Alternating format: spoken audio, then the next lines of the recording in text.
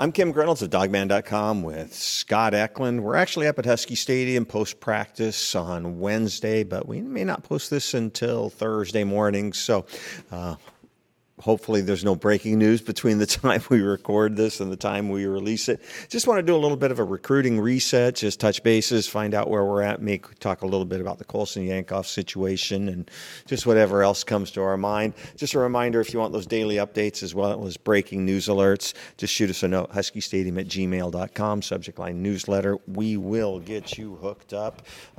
Scott, recruiting, dead period, so not a lot of activity out here. We're used to seeing recruits out at practice. That just can't happen right now. Yeah, it won't happen. Last year it didn't happen. This year it didn't happen. And I don't know if that'll change. They usually go in a couple-year cycles, so who knows if that changes here in the future. But right now, the coaches are still doing a lot of recruiting. It's just more FaceTiming with kids and texting and calling, reaching out to them. They're studying film on guys that they might want to offer after the first couple games, underclassmen that they're going to be looking at in once the season starts, in September, when they can go out on the road and get a look at kids. So that's kind of where things stand this month. When is it that they can actually have recruits back on campus? It's 48 hours before the first game. Right. Is when they can have kids.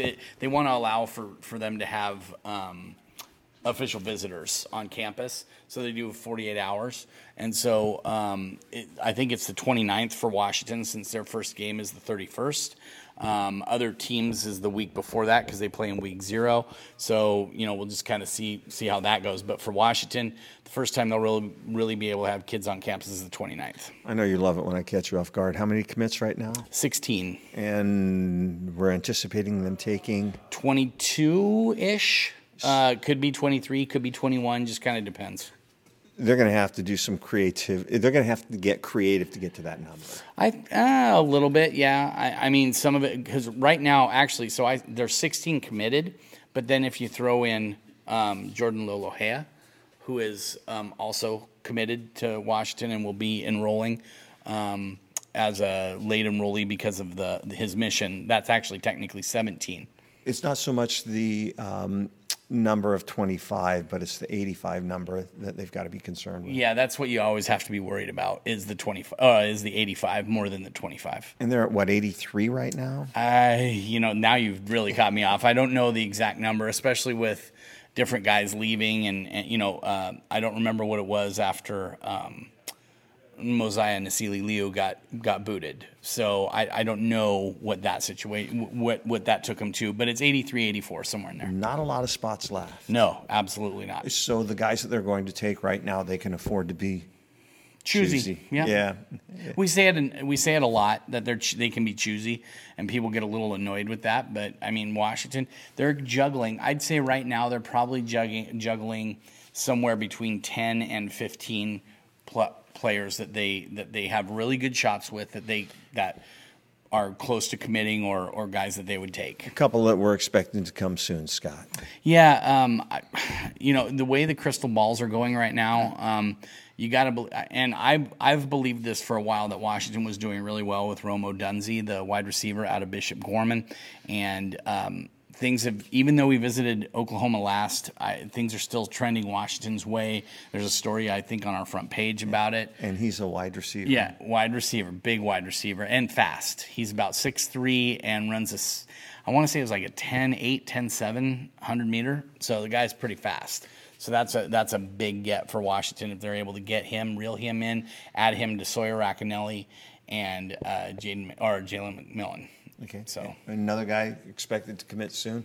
They're looking really good on Jacoby Covington. Yeah. Now he was a guy who a lot of us thought would make a decision before the start of the season, and I even said that when he tweeted that there'd been a change of plans, because he had said he was going to commit October 1st, I believe was the date. And I said I still believed he was going to do it before the season, and then he said change of plans. So I got all cocky and said, "See, I told you guys it wasn't going to make that long." Well, it sounds like he's actually added a couple more trips, so he's going to take his official visits. I think Oregon is one that he's looking at visiting. I'm trying to remember the other one, and there's one more. So at this point, I think Washington is still in pretty good shape with him. His mom loved their official visit here. Jacoby loved his official visit here. I think he just needs to get through these official visits and then decide what he wants to do. One more defensive back that I think is pretty close. Yeah, McKellisteen, the cornerback, defensive back, because he's kind of a versatile. He's basically, to me, he's a little bit taller version of Elijah Molden, where he could play inside, he could play slot, he could even play some safety. He's out of Lawndale. Washington likes him a lot. He's liked Washington for quite a bit. And I think it's just a matter of time with him, but no real timetable on when he's going to make his decision. We're expecting those 3 guys to commit. That's what I would say. By mid to late October, those guys will be committed, in my opinion. So that leaves 3 spots. Yeah. Offensive line? Done. Quarterback? Done.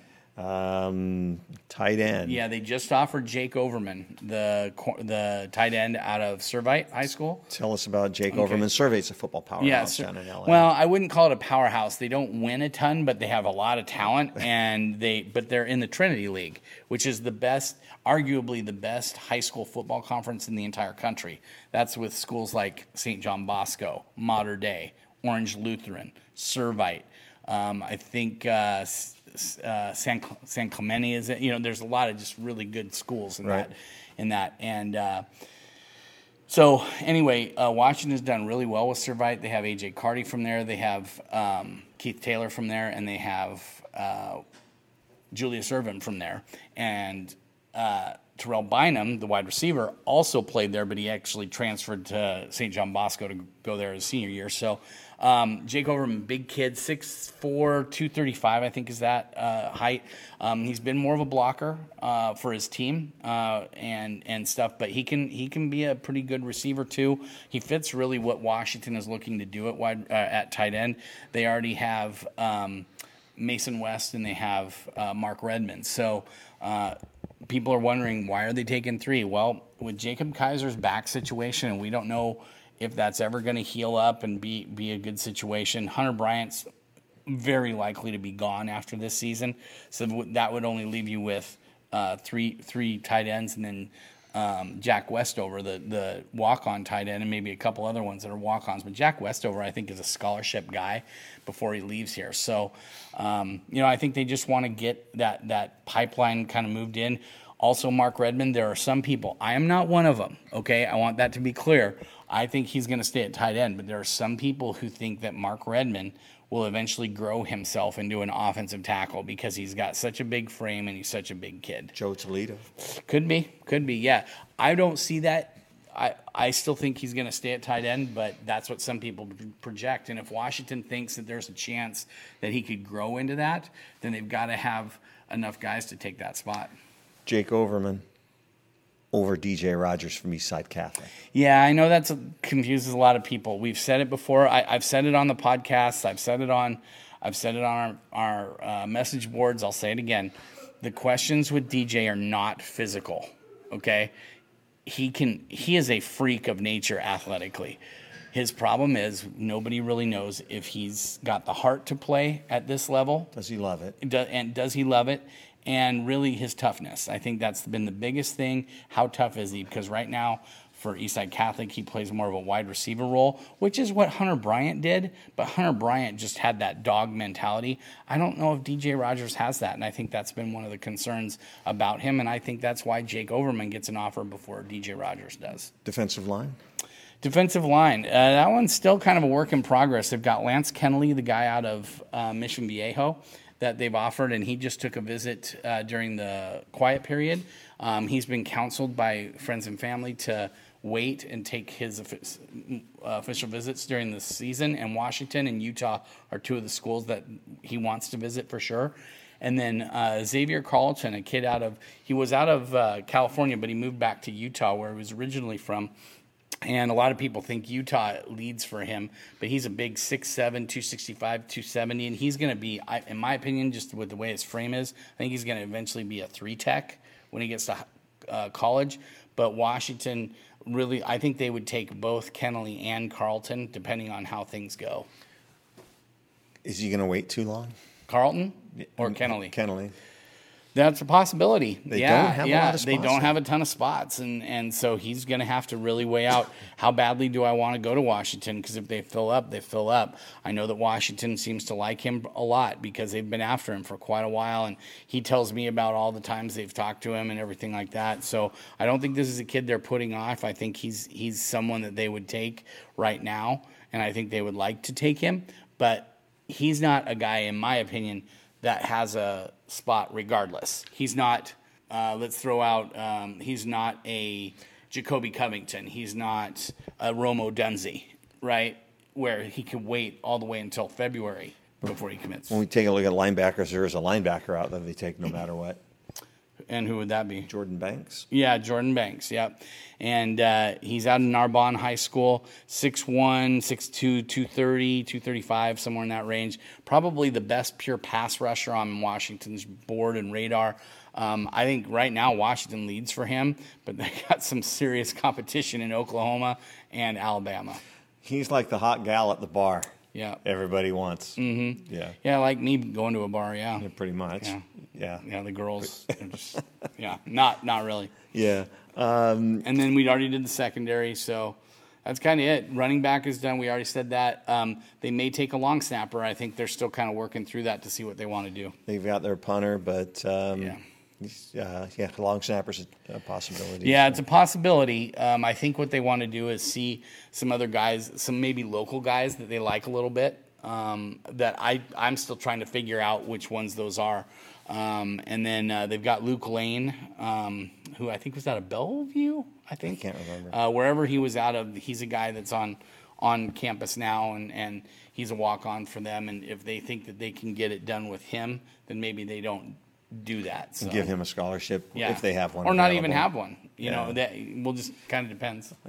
Off from that last year, like John Clark. Yeah. And those kind of guys. Mm-hmm. And Josiah Bronson. Yeah, recruiting almost done. There's not a lot left going on. There isn't. And which makes my recruit stat sheets a pain in the butt to do. I loved it when they didn't have like a ton of commits. But you don't have as many guys to get. I know, but when I have to go and look up, because some of these schools do not keep stats very well, so it's tough. And then the kids will tell you, well, I'd text a kid and he'd go, I had about 300 yards passing and 4 touchdowns, and I'm like, and how many interceptions? And then you never hear back from them until the next week when they have to. So they never tell you the bad stuff. So, it's just, some of it's just, that's just my job. I'm not complaining, just telling you that's what I deal with. Yeah, so. Just a little bit of a recruiting reset to, catch you guys up a little bit with what's going on.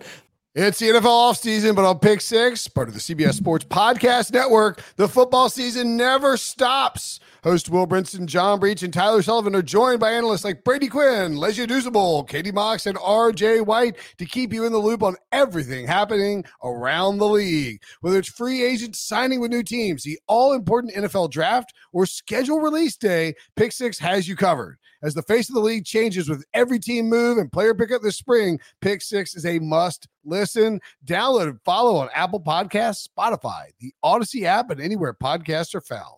The other big storyline taking this just week. Recently, Colson Yankoff. Mm-hmm. That whole thing. Yeah, I mean, do you want to go into it? Because there's some people who might not follow it that closely. I mean, Colson Yankoff, he transferred. He looked at Duke. He looked at some others. Hold on. So he signed with Washington, was here as a redshirt freshman. Redshirted last year. Was here until the last day of spring ball. Put his name in, a couple days after that? Yeah. And so did Jacob Sermon on the same day, but Jacob Sermon pulled his name out. Colson Yankoff went through with his, ended up at UCLA. Yeah, went to UCLA. The rule is he has to sit out a year. Plain and simple. That's the default. You know that. Mm-hmm. You know that. He applied for a hardship. Was denied the hardship by University of Washington. People want to say that Chris Peterson did that. Peterson may have had some input, but he had to go through in front of a committee. And at the University of Washington. It wasn't Peterson's call. No. He went through the committee, and the committee denied it. I don't know what the hardship he was claiming. I'm not sure that being fourth on the depth chart is a hardship. And listening to some other guys, if you just allow guys to leave anytime they want, half the team's going to get, the third team, they're all going to leave. They're all going to leave. Like I said, I don't know what the hardship was, and I know a lot of people, outside the program are upset, at Chris Peterson over this, and they're pointing the finger at the wrong guy. Because even if Washington has denied that, they don't have the final call. It's up to the NCAA. And I'm sure that the Yankees will take this to the NCAA for them to make a ruling on it. And but like I said, this isn't Washington's call, and it's not Coach Peterson's call. Because even if they had said, yeah, he's got a hardship and granted him the release, he still has to go through the NCAA. Yeah, most people consider that the NCAA typically just signs off on it if the school Not does. so much right now. And I'm like, not as much as you think they do. No, they're trying to curb the player movement. There's a move to curb the player movement, and I think all of the coaches are for it. But at the end of the day, when a kid like Colson Yankoff, whoever it is, when they decide to leave, they know they're sitting out a year. I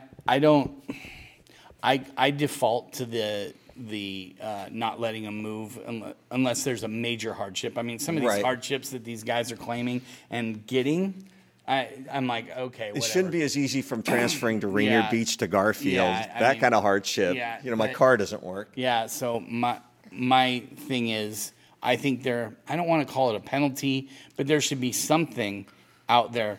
These kids are making decisions, okay? They're 18 years old. I know. I made so many stupid decisions when I was 18. Heck, I'm 48 years old. I still make a lot of stupid decisions. But there's consequences to the decisions you make. If you want to leave a school, then you need to there are consequences if you want to leave that school. And if it means you miss a year of eligibility, that's just the way it is. And I'm not anti-kids moving. But when you see what Brew McCoy did, where he enrolls early at USC, is not happy at USC, so he goes to Texas, right? Gets immediate eligibility there. Then decides, I don't like Texas, I'm going back to USC. There has to be some sort of penalty or consequences for that, or these kids are just going to do it whenever they want. A little bit different because Yankoff was actually here for a year. Yeah.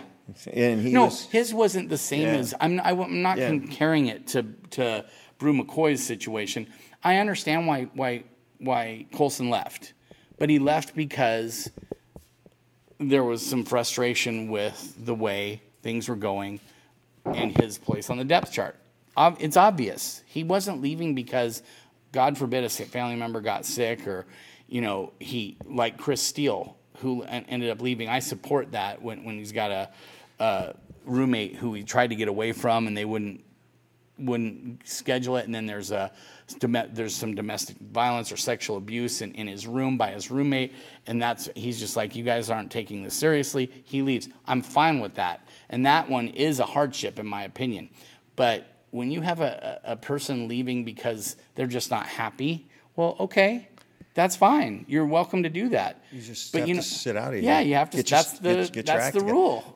And they're still the fifth year. They can transfer. Yeah. Get your degree. Mm-hmm. Get your degree. He can transfer one. Yeah, any one of these kids can transfer one more time. Easily. In addition, they can do what the guy Devin Modster did.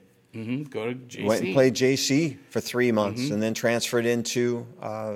He transferred into Cal. Mm-hmm. So, there's that option too. So there's other ways, but like I said, we don't know the specifics of the hardship, but rules are rules. Yeah, going in. And see, I like Colson a lot. I got along very well with his family and everything like that. So I'm not really trying to talk down to them or anything like that. I just think unless there's a real hardship, it has to be pretty heavy. The first one that I remember that wasn't one was Eddie Vanderdoes. Remember, he goes to Notre Dame. I'm not sure what his hardship was. His was like his grandma was sick. Everybody's got a sick grandma. Yeah, and I'm okay. If that's really the case, which I'm sure, I'm just going to give him the benefit of the doubt that it was. That's fine, right?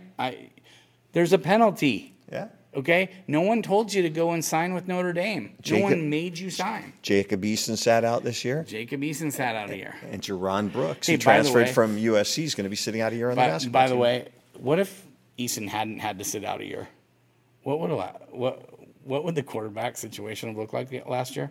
It would have looked the same. It's just that Eason would have got playing time in front of Hainer, and they might not have lost the Cal game. Yeah, never know. Never know. Oh, boy, we opened up that can of worms. That was didn't we? you. That was you. I didn't say it. So. All right. Well, I mean, I could throw you under the bus. Oh, it's already happened many times. Not just you. Fetters did it to me the other day. So, anyways, anything else we need to touch bases on, Scott? at this point in time, no. I've been kind of going through a lot of the 2021 guys, and Washington's doing really well with the in-state 2021 guys. They've already got 1 5-star commit, and Sam Heward. I think they're doing really well with JT Tuimalau, the D tackle out of Eastside Catholic, and Emeka Egbuka, the other 5-star in-state player out of Steilacoom. Other than that, other than doing really well with those guys, I don't know of anyone in 2021 who's even remotely close to making a decision. So I think a lot of that's going to start heating up for these kids, because I've talked to a lot of 2021 kids who are planning to come up for not just local kids, because we're going to see a lot of local kids at games, but California kids, Arizona kids, Utah kids, Hawaii kids are all telling me they're planning to come and see a game this year. And the USC game is one that a lot of them have targeted. Oregon game and Utah game. Those are the 3 big ones. And then Apple Cup, but that's usually over Thanksgiving, so a lot of kids don't travel then. Just a reminder, if you want those daily updates as well as breaking news alert, huskystadium@gmail.com, subject line newsletters. We will get you hooked up. For all of us at dogman.com, I'm Kim Reynolds along with Scott Eklund. Go Dogs.